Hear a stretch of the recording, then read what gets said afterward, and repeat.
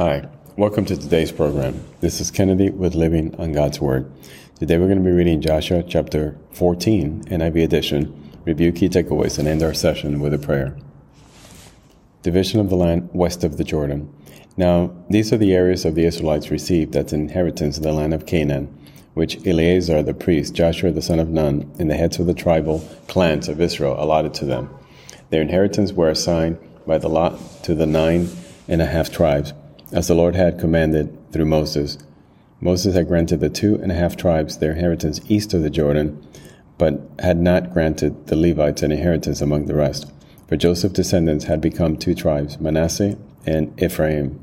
The Levites received no share of the land, but only towns to live in, with pasture lands for their flocks and herds. So the Israelites divided the land, just as the Lord had commanded Moses. Now the people of Judah approached Joshua at Gilgad, and Caleb son of Jephunneh the Kenizzite said to him, "You know what the Lord said to Moses, the man of God, at Kadesh Barnea, about you and me. I was 40 years old when Moses, the servant of the Lord, sent me from Kadesh Barnea to explore the land, and I brought him back to a report according to my convictions. But my fellow Israelites who went up with me made the hearts of the people melt in fear. I, however, followed the Lord my God wholeheartedly. So on that day Moses swore to me, the land in which your feet have walked will be your inheritance, and that of your children forever, because you have followed the Lord my God wholeheartedly. Now then, just as the Lord promised, he has kept me alive for 45 years, since the time he said this to Moses, while Israel moved about in the wilderness. So here I am today, 85 years old. I am still as strong today as the day Moses sent me out. I'm just as vigorous to go out to battle now as I was then. Now give me this hill country that the Lord promised me that day. You yourself heard then that the Anakites were there, and their cities were large and fortified. But the Lord helping me, I will drive them out, just as he said." Then Joshua blessed Caleb son of Jephunneh, and gave him Hebron as his inheritance.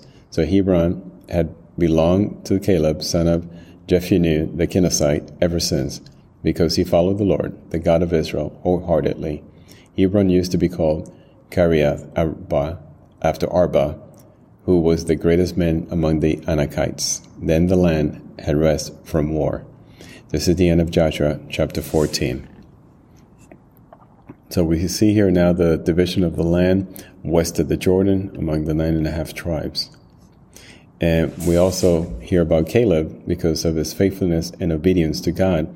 He was given land, which unfortunately his descendants who inherited wasted.